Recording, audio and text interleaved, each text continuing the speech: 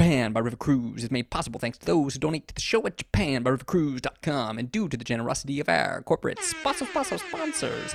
This week's show is brought to you by the Study Abroad Experience. One of the many casualties of the coronavirus pandemic has been the hopes and dreams of thousands of young Japanese people who plan to use their school study abroad programs to spend a term or even a year or two abroad in the United States of America.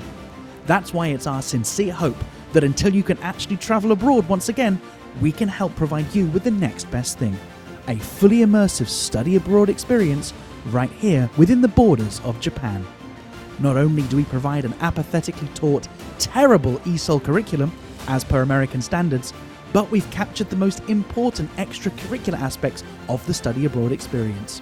So if you can't leave the country but you still want to enjoy spending thousands of dollars to stay in an uninspiring family's spare room that even Harry Potter would think is too small, a 4 times a day 5,600 calorie meal plan, an inept, selfish sexual partner with a very problematic attraction to you, and a white family who will take you to Benihana once a month, let us be there for you. Plus, just as with traditional study abroad programs in America, you'll make lots of Japanese friends. Our guarantee: even though you'll never actually go to another country to study, you'll gain so much weight that Japanese people will still say, "Aitsu wa ryugaku shite hitamawari ookiku natta ne."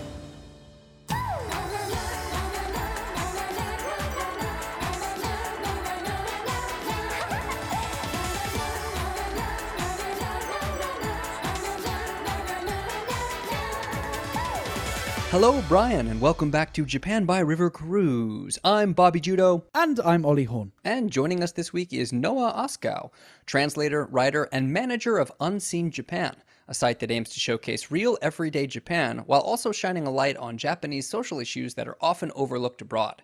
For example, UJ broke the story that the Kobe beef served on Abekuma River's famous kosher river cruises was not actually kosher. Apparently, they'd gotten away with it for so long because everyone was more focused on confirming that it was actually from Kobe. Noah, props on that story, and thank you for joining us. Happy to be here, and shouldn't the 2,000 Jews of Japan be able to eat some kosher brisket when you're on a river in northern Japan? I think this is a very important issue. As one of them, I totally agree. On this week's show, the announcement of a planned international music festival and the arrival of Olympic athletes once again highlights the unjust nature of Japan's selective border control, reminding us all that while regular people like us suffer under strict regulations, the rules just don't apply to rock stars and water polo players. Plus, Ollie's got your weekly River Cruise recommendation. Ollie? Yes, Bobby, this week's recommendation is a special river cruise that's been put on for international Olympic athletes that are arriving to Japan. This river cruise is going to serve things that are hard to get in Tokyo so the athletes aren't tempted to leave the Olympic Village. The rumoured menu includes Kumamoto Basashi, Hokkaido Snow Crab, and the Oxford AstraZeneca. Also, with summer fast approaching, famous Japanese popsicle maker Gari Gari-kun has announced that this year's seasonal flavors will consist of ice pops that taste like some of Japan's most famous rivers. Detractors have pointed out that this will likely mean producing flavors that taste awful, but company representatives have countered by pointing out that that's never stopped them before. More on that later, but first, Soap Talk.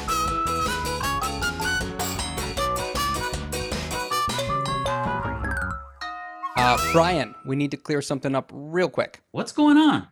We often refer to Brian in our joke tweets. Like the other day, I tweeted something about how in a certain headline, the word massaging was being stretched further than that time that Brian had to explain the Gotanda credit card charge to his wife. And in that specific case, Brian acts as a kind of conceptual representation of our listenership. And when we do that, we are not talking about you, Brian, but since you're always here on the show as a personified stand-in for the conceptual Brian that is all of our listeners, I think it gets a little confusing. So I just wanted to make sure that we established that unless we specifically tag you, Brian, in the tweet, we're not talking about you, Brian, but rather all of you, Bryans. Cutting edge stuff, guys. Right, anyway. Really glad that's been cleared up. Noah, a lot of our listeners will know about Unseen Japan. It seems the growth seems to have been exponential over the last couple of years, and it seems partly because you produce great content on your blog, but it also seems that some of the kind of social issues of the day, you're just the first to translate it into English. You're often the first point of contact for the English-speaking Twitter to find out about. and you're seen as a bit of an authority for social issues, not only finding out about them, but also what we're supposed to think about them too. I'm going to take that as high praise. That's to a certain extent, that's kind of news to me, actually, because I mean, I hadn't really conceived of the website as having such an impact. Now, of course, I've only very recently taken the reins, so I really can't take credit for basically any of that. That's really all our founder, who's kind of managed to take his idea for Unseen Japan and to make it as kind of well known within a certain kind of an environment as it is now. But if that's the case, I mean, that's wonderful. Well, I think we're just trying to translate things as they come out, in a meaningful way. Find opinions and discussions and topics that are meaningful and make sure they're presented in English. And I'm glad that we can have any impact at all in that way. a lot of it is very, very funny. Like some of the just random viral funny tweets that a Japanese person posts that go viral in the Japanese Twitter sphere. When you get to see them translated into English, often they're just as funny or funnier. And I really appreciate seeing that. I noticed there's a big difference when you translate something that's just kind of a funny throwaway viral tweet and everybody loves it, as opposed to when you translate a social justice voice out of Japan. Once you do that, it's all of a sudden it's the Westerners are forcing their liberal perspective onto, like, look at these white people in Japan, trying to raise all these political issues, and you kind of have to reiterate over and over again, we are just translating Japanese voices. That's got to be so frustrating.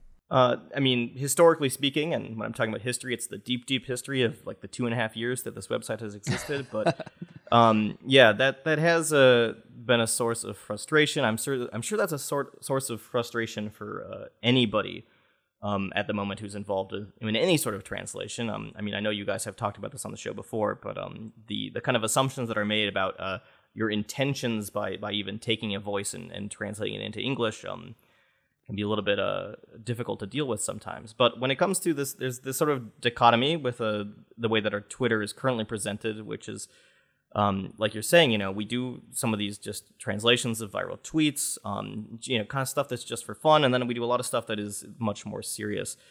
But even in the case, in both cases, when it comes to kind of quote tweeting, translating something that's being said in Japan, whether or not it's something about an important issue or if it's just a joke. I mean, we have received criticism even just for the idea that we are translating things beyond just the idea that. I don't know if you guys have maybe noticed this argument that happened on Twitter, but it was said at one point, and this is fairly recent, and this unfortunately is during an episode that had some impact on the site itself. This idea that by quote tweeting and translating that we were speaking over Japanese voices. Was something that was specifically brought up. I do think that is unanswerable, and for what it's worth, I think the quality of your translations have always been really, really excellent, and I don't think that you're guilty of injecting an agenda. However, I do believe that the argument that simply by virtue of selecting what to translate and what to amplify, that definitely does create an agenda and an editorial voice, because necessarily there'll be tweets which you're not going to bother translating and tweets which you do want to amplify. Well, is it a different experience to tweet something that is controversial in like right-wing circles than to tweet something that you think will play to your core audience and find out that it kind of creates factions within your general audience? I haven't personally really experienced that happening myself at the point in which something like that really happened with the Unseen Japan Twitter. I was not in control of the Twitter at all, or really involved with it beyond just being a spectator. But of course, I think that you're onto something, which is when you do something which upsets the people who are going to kind of hate you anyway, or who had major issues with your mission statement to begin with, you're expecting to have to deal with that. You're expecting to take on a certain level of umbrage and a certain level of attack from that, and you kind of steel yourself against that because you can say to yourself, well, of course this is going to upset those people, and to a certain extent, maybe it should, and I'm ready for that. But when it does kind of, you end up accidentally, in one way or another, really upsetting people who you did not already consider to be your ideological opposites. Right. I think that can have a much greater emotional toll, especially because it's quite possible that the same exact sort of language that, for example, like a far-right troll might use against you, or the exact same talking points are then kind of repurposed by people who you would imagine are ideologically closer to you. And then the same attacks are made, but from a point that you're not expecting. I mean, your shield isn't raised to that sector, and all of a sudden the attack is coming from somewhere else. It's a very similar attack, but it's not where you're expecting to get hit from. And I think that definitely happened in our case, and I don't think it was very fun for the people involved, unfortunately. I mean, like I'm saying, that wasn't me at the time. Yeah. But even watching from afar, it was a bit difficult to say. Well, I think there are patterns that I think I recognize in a lot of accounts that I follow, and I recognize these patterns because I see myself doing the same things in terms of the way tweeting and getting attention for your tweets can be very, very addictive. Social media attention can be super addictive. And so in my case, I'll look for a joke to make, and I'll see somebody tweet something and I go, I can make a joke out of this because there's a mistake here, or because, they didn't understand something, and I can point that out. And when I get attention for that, when I receive this positive reinforcement for that, then I go, okay, let me find another tweet. And what happens is the bar gets lower and lower, where you go, well, this person, I see what they're saying, but I can pick at this. Or this person, they didn't get this just right. And I get into that cycle. And I've seen a lot of these social justice accounts, which Ali and I consider ourselves kind of a social justice oriented show, I think. But I've seen a lot of these accounts that at first I start following them because they're retweeting or they're quote tweeting things that I absolutely agree with. And I go, yeah, they're really doing, the good work. And then I'll see them retweeting things that kind of get into these like attacks, like not friendly fire, but I think I've seen like people go after somebody for saying something anti-feminist, and I see the person they're going after, and I go, they're going after a feminist. Like I've seen like a feminist comedian that I know is a really, really genuinely progressive, genuinely helpful, well-meaning feminist comedian, but a Twitter account took issue with it and went after it. And I think it's not so much always that you see something that needs to be called out. I think you kind of get addicted to this cycle of getting positive reinforcement for doing social justice online. And like Ali said, when that becomes your focus and your audience consists of people who are just there for that, it's really easy for that mob to turn. Yeah, what you're kind of talking about here, I mean, it's completely and absolutely true. I mean, Twitter famously, I mean, this is a place where people really eat their own. That's absolutely a phenomenon that we see happening. And I mean, I don't know if this maybe you guys have noticed this or not with Unseen Japan, but a big thing that we have tried to do is that previously, I think the account was really firmly associated with one person, with a single voice. Our Twitter account really was a kind of, it was personified. There was a personalized aspect to it, with this discussion of personal feelings, with these back and forth conversations, and like this kind of more direct, more there are call outs. There's like discussions of that really are obviously coming from one person, and what we have done since the Great Conflagration has been to depersonify our Twitter account. Like our website is like the main mission for us. It's the website, and as much as getting these big popular angry tweets out does increase your popularity on Twitter, it doesn't do that much for really getting out this in-depth sort of research and reportage that we're really trying to do. Right. So I think the switch has been a good thing. Well, we look forward to seeing the direction that you guys go in. We already say that because we're scared that you might weaponize your audience against us. No, we like river cruises at Unseen Japan. We're firmly for them. So with that then, shall we take a look at the news?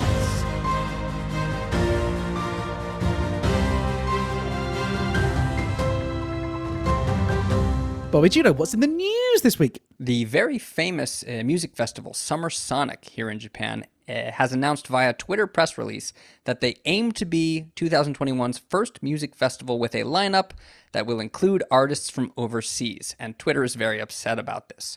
Let's pretend that we don't know any of the background at all, and I just want to ask Noah, if the state of emergency is ostensibly over in Japan and the vaccination process is ostensibly underway in Japan, then what's the problem with letting artists in for a music festival?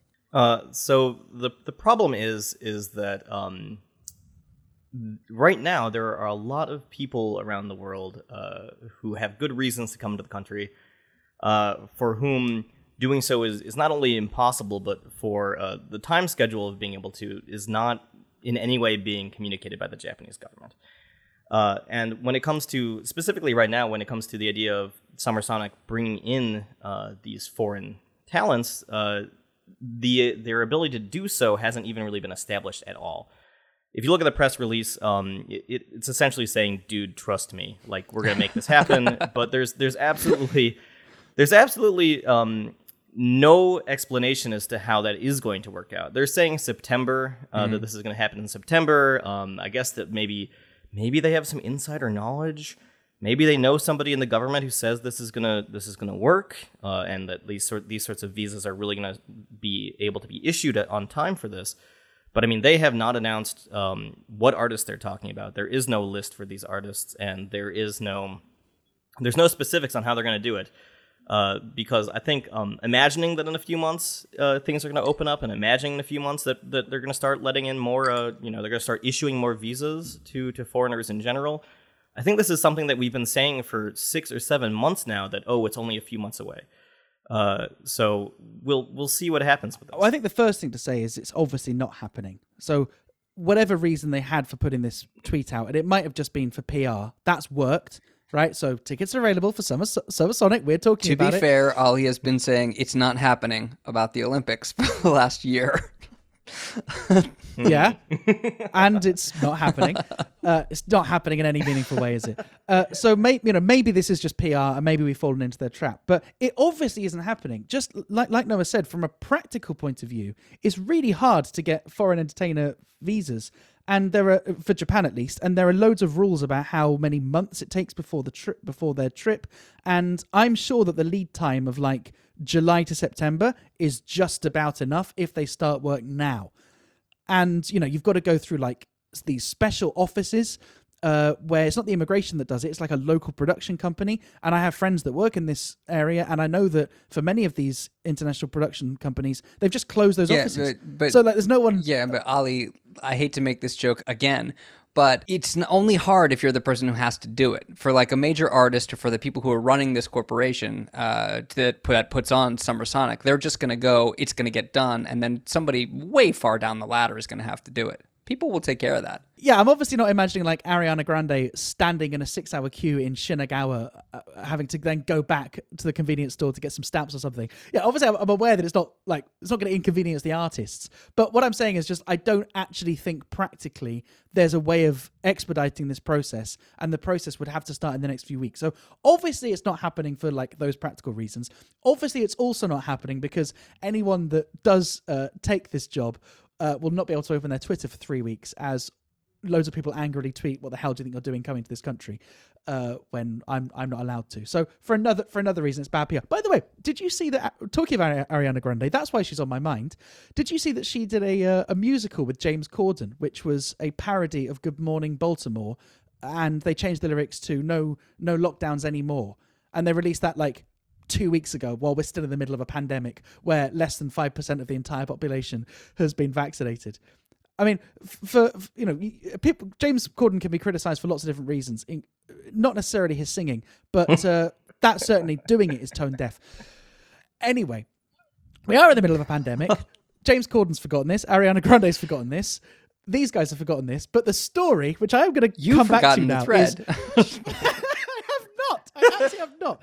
The story is... I'll tell you why I haven't forgotten it, because this was a story that we first brought up on this show months ago. I dare say over a year ago with Magdalena Osumi, where basically the Japanese government have basically ignored the category of people who do have very, very good reason to be in the country. And we've gone over the debate of like, oh, no one has a right to live in Japan. No one has a right to study abroad, blah, blah, blah. Yeah, we get it. But there is a certain category of people who have built lives in Japan, and due to the peculiarity of their personal circumstances and just the way in which the roulette wheel of life landed, they've stopped having their life, or they've put their plans on hold to move to Japan, or they temporarily left Japan, or whatever their circumstances were.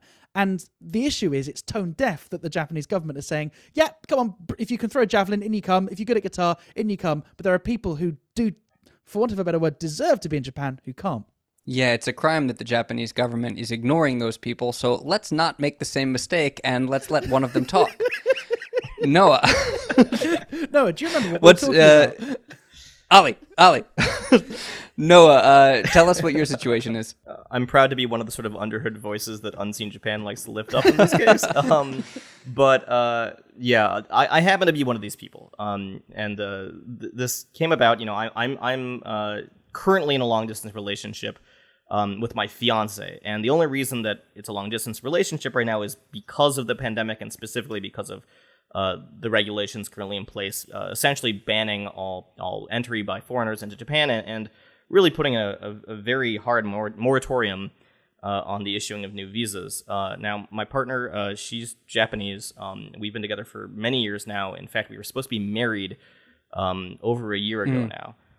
And what happened to that is basically the pandemic made that completely impossible. Now, we were living actually in Europe when the pandemic hit. I was doing my master's in Germany and then in Austria, and I was in my second year. We were both living in Europe, and the pandemic really started a few months into my second year of my master's. And so we spent the first 6+ months of the pandemic in Austria, getting through lockdowns and the situation there, which thankfully was never even close to as bad as it was in the United States, at least at the time. Despite the fact that in Italy, so close, it was so terrible, even just across the border in Italy. Anyway, the main point, however, is that because I was doing my master's and my master's ended and I completed my master's, that meant that the period of us being able to live in Europe was coming to an end because we no longer had a reason to be there. And she was also doing a working holiday, in Austria, and both of our visas were coming to an end.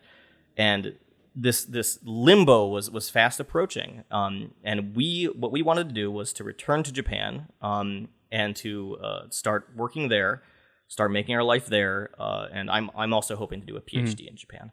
And what occurred is that we were starting to plan this. I was reaching out and hoping to get a job. I had a good contact.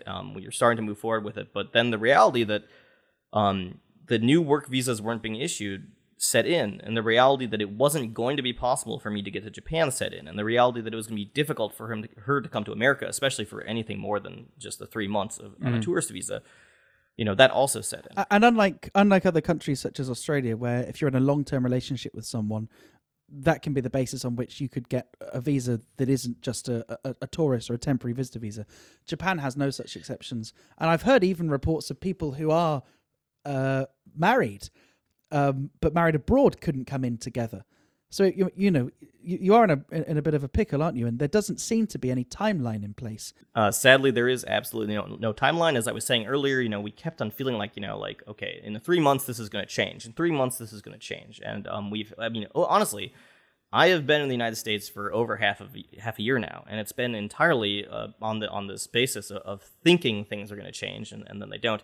And Ollie, as you just mentioned, there are many countries where even if you are not actually married, in Europe, for example, they were starting to change the regulations to let in couples. But of course, saying, oh, we're a couple, that isn't really something that you can have in writing and stamped by some agency.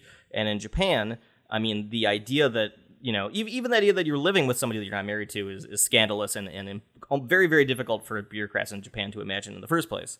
It's going to be even worse to try to convince Japan that, there's so many international couples who are separated by these regulations right now, and the likelihood that Japan is going to take that into account is a big issue. And as I said, we were going to be married actually. The idea originally was to get married in Japan, which is probably the easiest place for us to get married, and yet that was impossible. So we aren't even spouses because of the pandemic, and they aren't even issuing spousal visas anyway. Right. So it's just as you're saying. Unfortunately, it's just a catch-22. It's not just spousal visas, it's new student visas, it's new employee visas, and it's affecting so many people. And you mentioned this idea that I think a lot of these people have, that it's going to be better in 3 months. Things will get better down the line. I saw a tweet today from somebody who was talking about how they were forced to defer admission to a Japanese study abroad program for their summer program last year, and then they put it off to spring of this year, and then they put it off again to summer of this year, and now they're being asked to put it off again. And what are they supposed to do with their school career in the meantime? And so I'm kind of wondering, at what point does your desire to be in Japan end up derailing your life? I mean, as most people who live here, who've had experience here know, usually you have to live here for 2 or 3 years before it derails your life. These people are having the same thing happen, and they don't even get to come over. So, but it's a serious question. Like, at what point do you reprioritize? What point do you go, this isn't worth it? Not about your wife, about I mean, about coming over. Yeah, thankfully I have not gotten to that point at all where I'm thinking about, is this worth it or not? But I mean that's very true, and I mean that's also true, for example, for JET. There are all sorts of people who are supposed to be on their departures for JET to be ALTs to teach in Japan, and of course that's a thing that the Japanese government is hiring people for JET, and yet they also had these deferments, and that's also this huge issue where because in order to get into JET, it's over a year-long process, just applying and interviewing and all this stuff, and then that was deferred and then deferred again. Meanwhile, within Japan, schools, there all sorts of ALTs are going back to their home countries. The ALT positions are completely unfilled. And despite what many Japanese teachers believe, and probably many ALTs believe, it turns out that ALTs actually do have a purpose, and that this is actually kind of an issue for a lot of school systems right now. And this, as I'm saying, JET is a governmental thing, and yet they were until very recently were not able to get in the new departure jets at all. And people are just stuck waiting for a job that they put so much time into. This is a big issue. I mean, I think that a lot of people, a lot of foreigners or people who come from foreign countries, and maybe, I mean, at some point even intended to take on Japanese citizenship. Who knows? I think for a lot of people who call Japan home or had thought they were going to call Japan home, this is a bit of a red flag in terms of how much the Japanese government cares about anyone who does not already have a Japanese passport. That's a really good point. I think you do see a lot of people kind of falling out of love with the idea of life in Japan, or kind of going, this is the straw that breaks the camel's back, in terms of acknowledging how I'm going to be seen or treated or not prioritized if I make my life here long term. Absolutely. There's a quote from Prime Minister Suga earlier today that somebody was taking issue with, this idea that he's talking about the Olympic athletes coming in and people asking about concerns around that. And his response was, we're getting proof of vaccination, we're taking proper precautions, and we have these regulations in place to ensure that they can come into the country safely. And people are like, well, why does this only apply then to foreign athletes? Why not students, employees, significant others? If there's a safe way of doing it, then that should be applicable to everyone. Or if there isn't a safe way of doing it, then it should stop. Yeah, I mean, I think we also just saw that, didn't the Ugandan team, as they came into the country, within the first day of being in the country, tested positive for COVID? One of the team members, yeah. The idea that the idea that it's more safe. I mean, I think, especially with vaccination. I mean, vaccination in the United States, where I am of all places, I mean, it is very high. It's an issue, and I wish we could deal with it. So they keep pushing forward with the Olympics because people claim that it will have a positive economic benefit for the country. But I think we don't believe that. And I think, honestly, if you were to look at it at a different level, you'd have a better economic benefit by letting in students, letting in new foreign employees.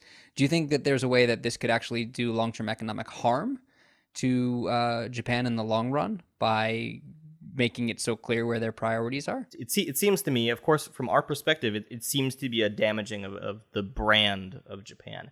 And yet my assumption is that the pain that so many people are feeling right now, not being able to enter the country, that this unfair quality to this entire thing is unfortunately something that I think very few people in Japan are aware of at all, and very few people outside of those who are honestly trying to get into the country are aware of either outside of Japan. I wonder if it will really have that big of an effect. However, you're completely right in that Obviously, the things that seem to be more important for the economy in the long term are these non-flashy things about business happening in the country, about people making the country their home, about people having, coming to Japan to live and having children in the country. These things matter to Japan, but they're not flashy, and they're not something that previously it would have been Abe, and now it's Suga, for however long he lasts, can really, frame on the mantelpiece, right? So we'll see what happens, but I mean, it doesn't feel positive to me, even though I will say that in the Summer Sonic press release, they very specifically say the future success of the Olympics. They hinge everything about their announcement on the idea that it's a foregone conclusion. The Summer Olympics are going to be great, and they're going to open up the door for all this stuff to happen. So if Summer Sonic thinks it's going to happen, I have to agree. So if Summer Sonic happening hinges on the Olympics not going horribly wrong, then I guess I am rooting for Uganda.